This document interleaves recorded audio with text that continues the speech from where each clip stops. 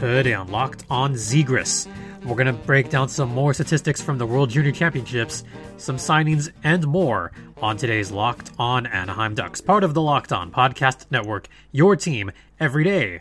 How's it going, everybody? It is Friday, thank goodness for that.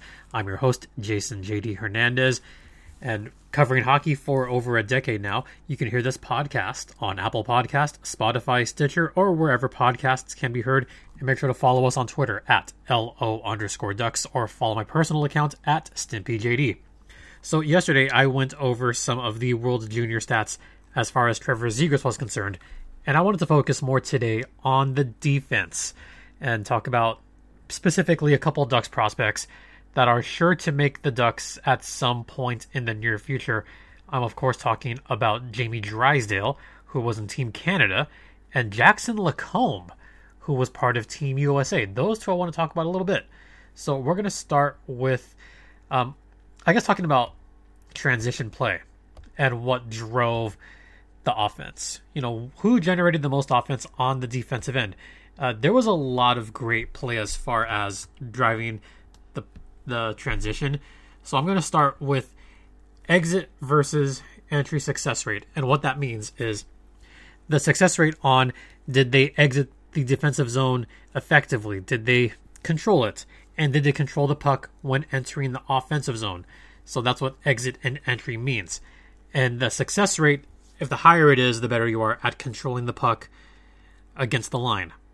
So as far as Team USA and Team Canada goes, there was a few guys that were below 50%, some hovering around 60%.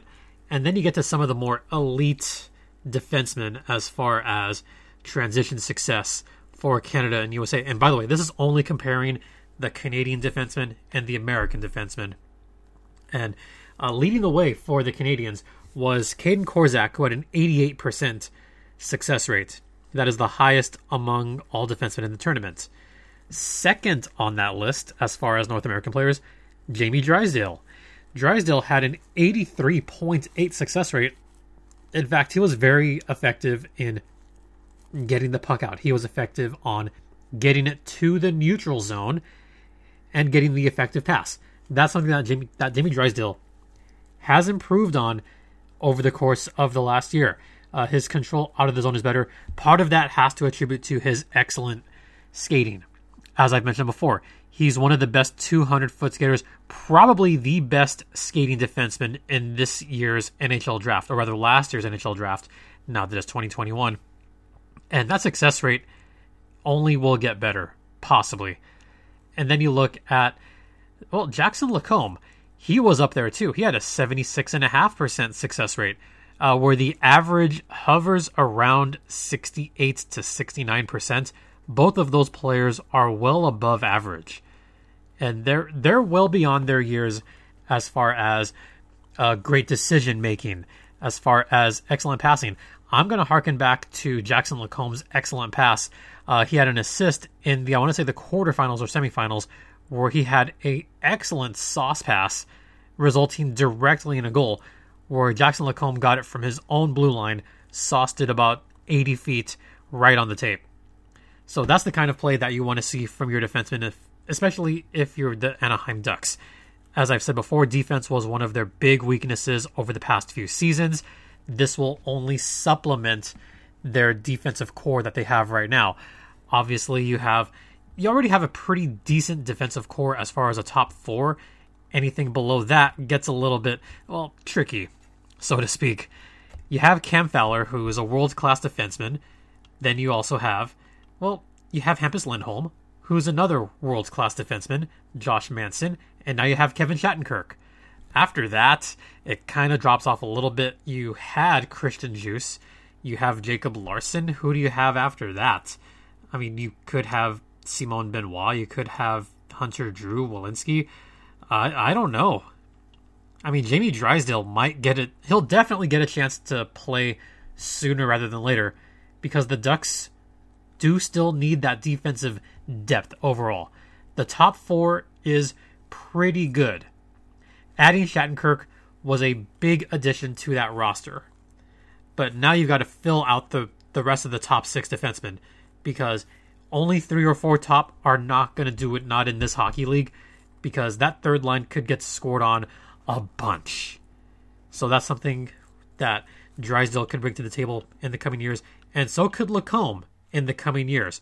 Although Lacombe is still a junior, he's not going to be in a Ducks uniform anytime soon, but I'm saying for the future, that's a good thing to have.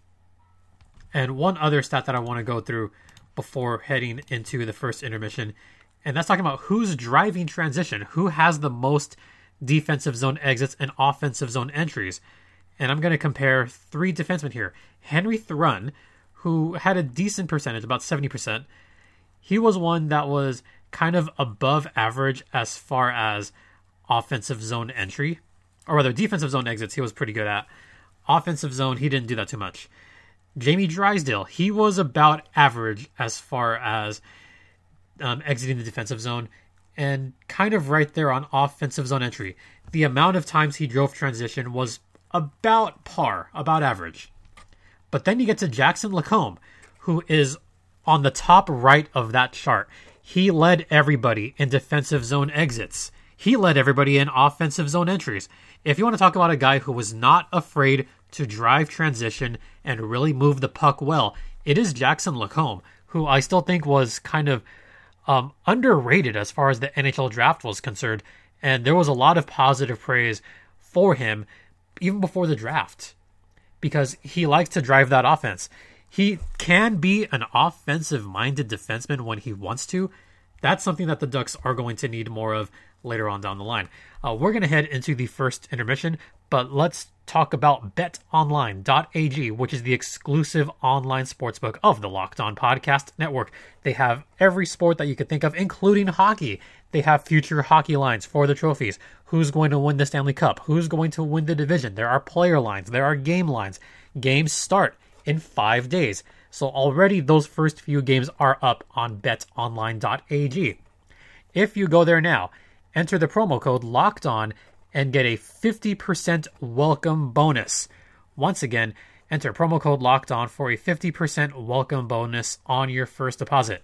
BetOnline.ag, once again, is the exclusive online sportsbook of the Locked On Podcast Network. Please gamble responsibly. Coming up after the break, we're going to talk a little bit about a signing that happened throughout the week. Stay locked in.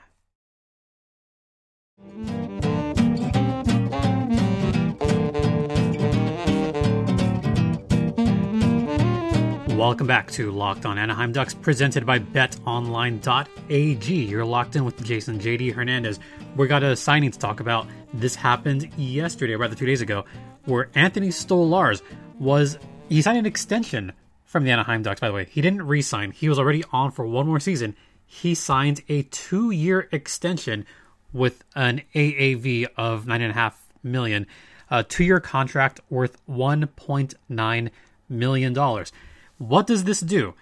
This ensures a couple of things. First off, don't forget that earlier in the month, it was Ryan Miller. He signed a 1-year deal for $1 million. Ryan Miller's 40 years old. This is very, very likely to be his last season in the National Hockey League. And one can't help but wonder if Ryan Miller wanted to go out on his own terms, maybe move up more in the stats. I don't know. But Ryan Miller has one more season.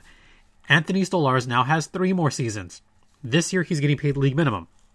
Next year, it goes up to $950,000. I think they made this move to ensure that the Ducks at least have a pretty decent backup goalie. Anthony Stolarz is 26 years old. He formerly played with the Philadelphia Flyers. In fact, Anthony Stolarz, he was the one that had the gritty mask not long ago. Yeah, remember someone had the gritty mask? It was this guy, Anthony Stolarz. So it'll be great to have him back for 2 additional seasons after this one. Once again for $1.9 million. Anthony Stolarz is likely going to be on the taxi squad, or he will have some time with the San Diego Gulls. But having him stay on for 2 more seasons, it ensures that at the very least, the Gulls will have a starting goaltender. But I think they made this move because the Ducks believe that Anthony Stolarz will be the backup goalie of the future. And if he's going to be their full-time backup goalie, they got him at a pretty decent price. $950,000 per year. That is right around market value for a backup goaltender. Ryan Miller is making $1 million this coming season. John Gibson, of course, making $6.4 million per season, but that's for the next 7 years. So John Gibson is your goalie. You're going to ride with John Gibson for the foreseeable future, but John Gibson, he's 27 years old. He's entering his prime now. You want to get John Gibson some great defense in front of him. So John Gibson's going to be there. But as far as other backups that the Ducks have in their system, both of whom are in training camp right now, you have Lucas Dostal, who is the 20-year-old. He did play at Ilves in Europe, and Ole Eriksson Ek, who is only 21 years old. He was playing with the Tulsa Oilers earlier this season before going to training camp. It's looking like it's going to be Ole Eriksson Ek and Lucas Dostal as the potential two goalies for the San Diego Gulls this season. Because, as you know, the taxi squad does need to have at least one goalie at all times. So Anthony Stolarz is likely to be that taxi squad goalie this season. Unless there's an injury to Gibson or Miller, then Anthony Stolarz is going to slot right in to that backup role. Stolarz did play one game last season. In fact, it was towards the end of the season where Stolarz was first dressed for the Anaheim Ducks. In that one game, he looked pretty decent. So, what else can I say about that?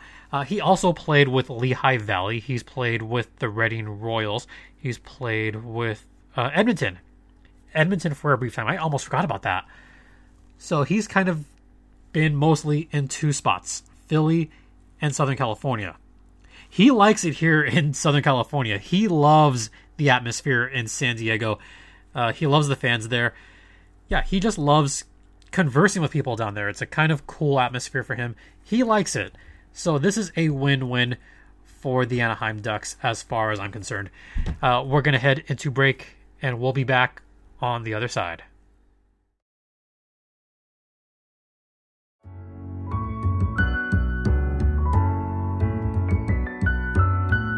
Welcome back to Locked On Anaheim Ducks, part of the Locked On Podcast Network. All right, I want to address something right now, and this is in regards to yesterday's podcast. I know I had a few comments to talk about as far as what's going on in our nation right now. It has been just a complete you-know-what show over the past week. It all culminated in the violent acts that happened on Wednesday, and I'm not going to take back what I said. I just felt like I needed to get that stuff out. And all I ask is that you guys just please be courteous and be kind, not only to myself, but to colleagues that have also had similar thoughts, and they're being thrown under the ringer just because of their viewpoints. So I will just say, just please be kind. All right.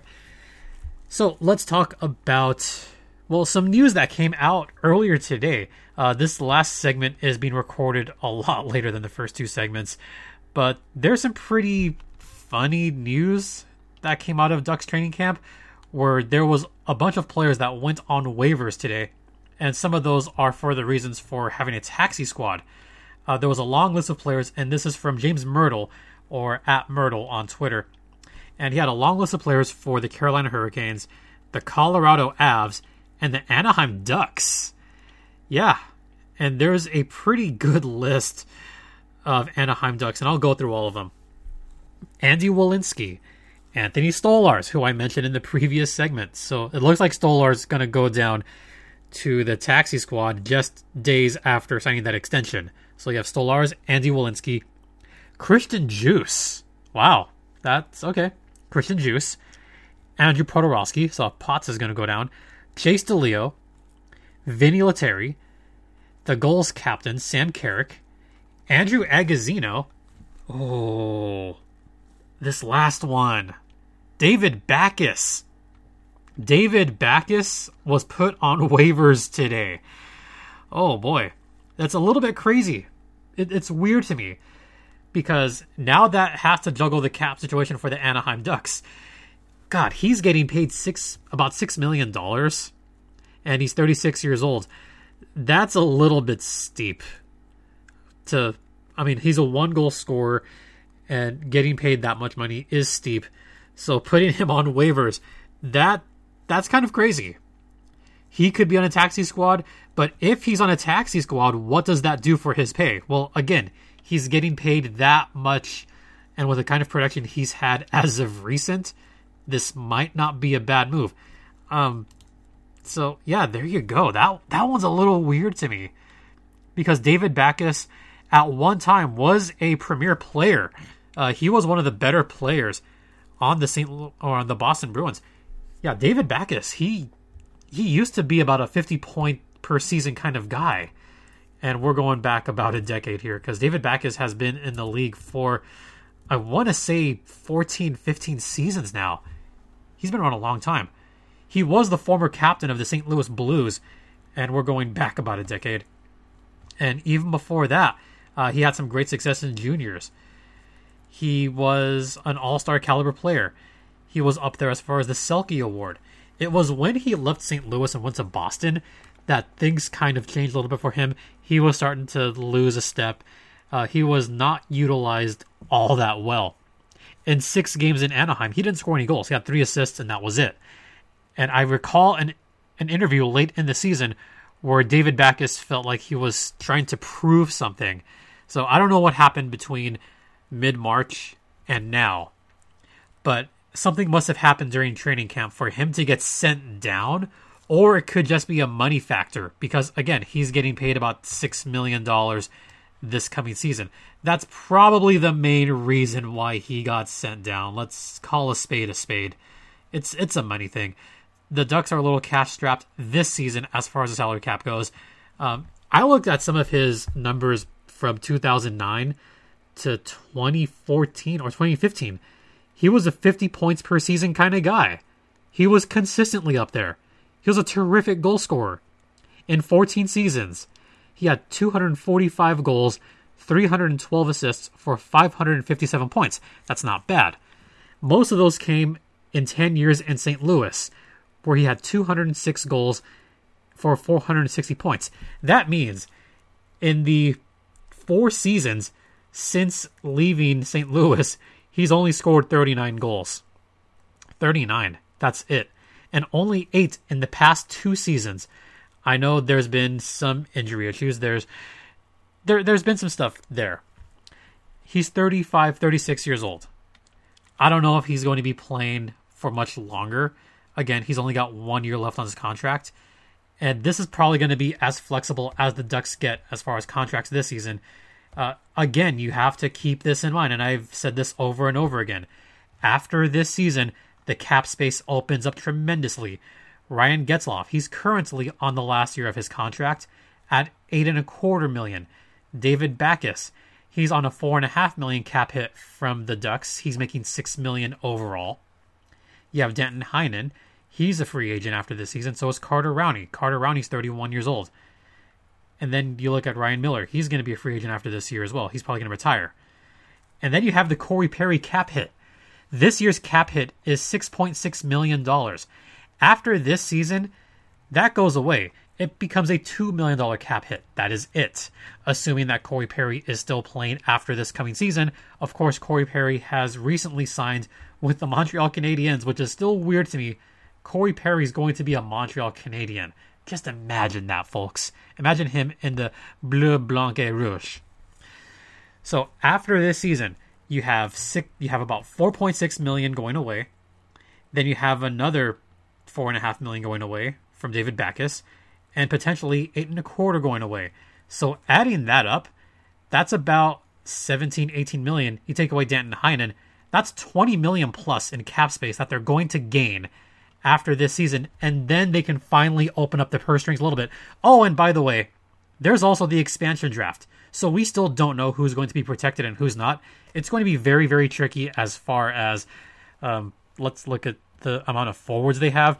There's going to be 1 or 2 forwards that are going to be exposed in this year's expansion draft that could be going to Seattle. So there's a lot of moving parts here. We're going to wrap that up for the show, and that's going to be wrapped up for the week. One kind of off-topic thing that I just want to talk about just because I'm a big game show person. Today's the last day of Alex Trebek being on Jeopardy. It's his final show being aired tonight. It is sad that we're finally at the end of an era. An irreplaceable host for Jeopardy. So, yeah, just wanted to toss it out there. And one more thing that I did want to put out there today, and this is pretty off topic, but this is in the sports world, and this does rock the Southern California sports world. Tommy Lasorda. Tommy Lasorda passed away last night, apparently. It wasn't this morning, it was last night. Tommy Lasorda passed away at the age of 92. Yeah, sad times, but Tommy Lasorda, he was around for a long time. He lived a good life. So no one's going to say that Tommy Lasorda went too soon. No, he was full of joy, still full of energy after all these years. I mean, this guy was a legend. I mean, everybody's hearts are broken here in Southern California. And even the Ducks, they put out a tweet saying that we mourn the loss of Tommy Lasorda, a SoCal sports icon and a welcome part of some of our battles with the LA Kings over the years. Tommy Lasorda was pro Kings, but he would come out and just support all the sports. He supported hockey. He came out to the Stadium Series game between the Ducks and the Kings a few years ago. But, I mean, just horrible news today. The one positive I can say about all this is at least Tommy Lasorda got to travel to Texas, and at least he got to see his Dodgers win one more World Series in his lifetime. And then he could say he could die happy because he got to see that. He was there for the win. That was a proud moment for Tommy Lasorda. That was the first championship the Dodgers had won since Tommy Lasorda had been manager. The previous time they won it was 1988, when Lasorda led the underdog Dodgers over the Oakland Athletics. And now you have this. I mean, it's just really, really sad news. On a personal note, I've met Tommy Lasorda a multitude of times. I won't forget some of the stories that he told. He loved telling stories, and he just still had that energy. One story that I can remember is him talking about his games against Montreal.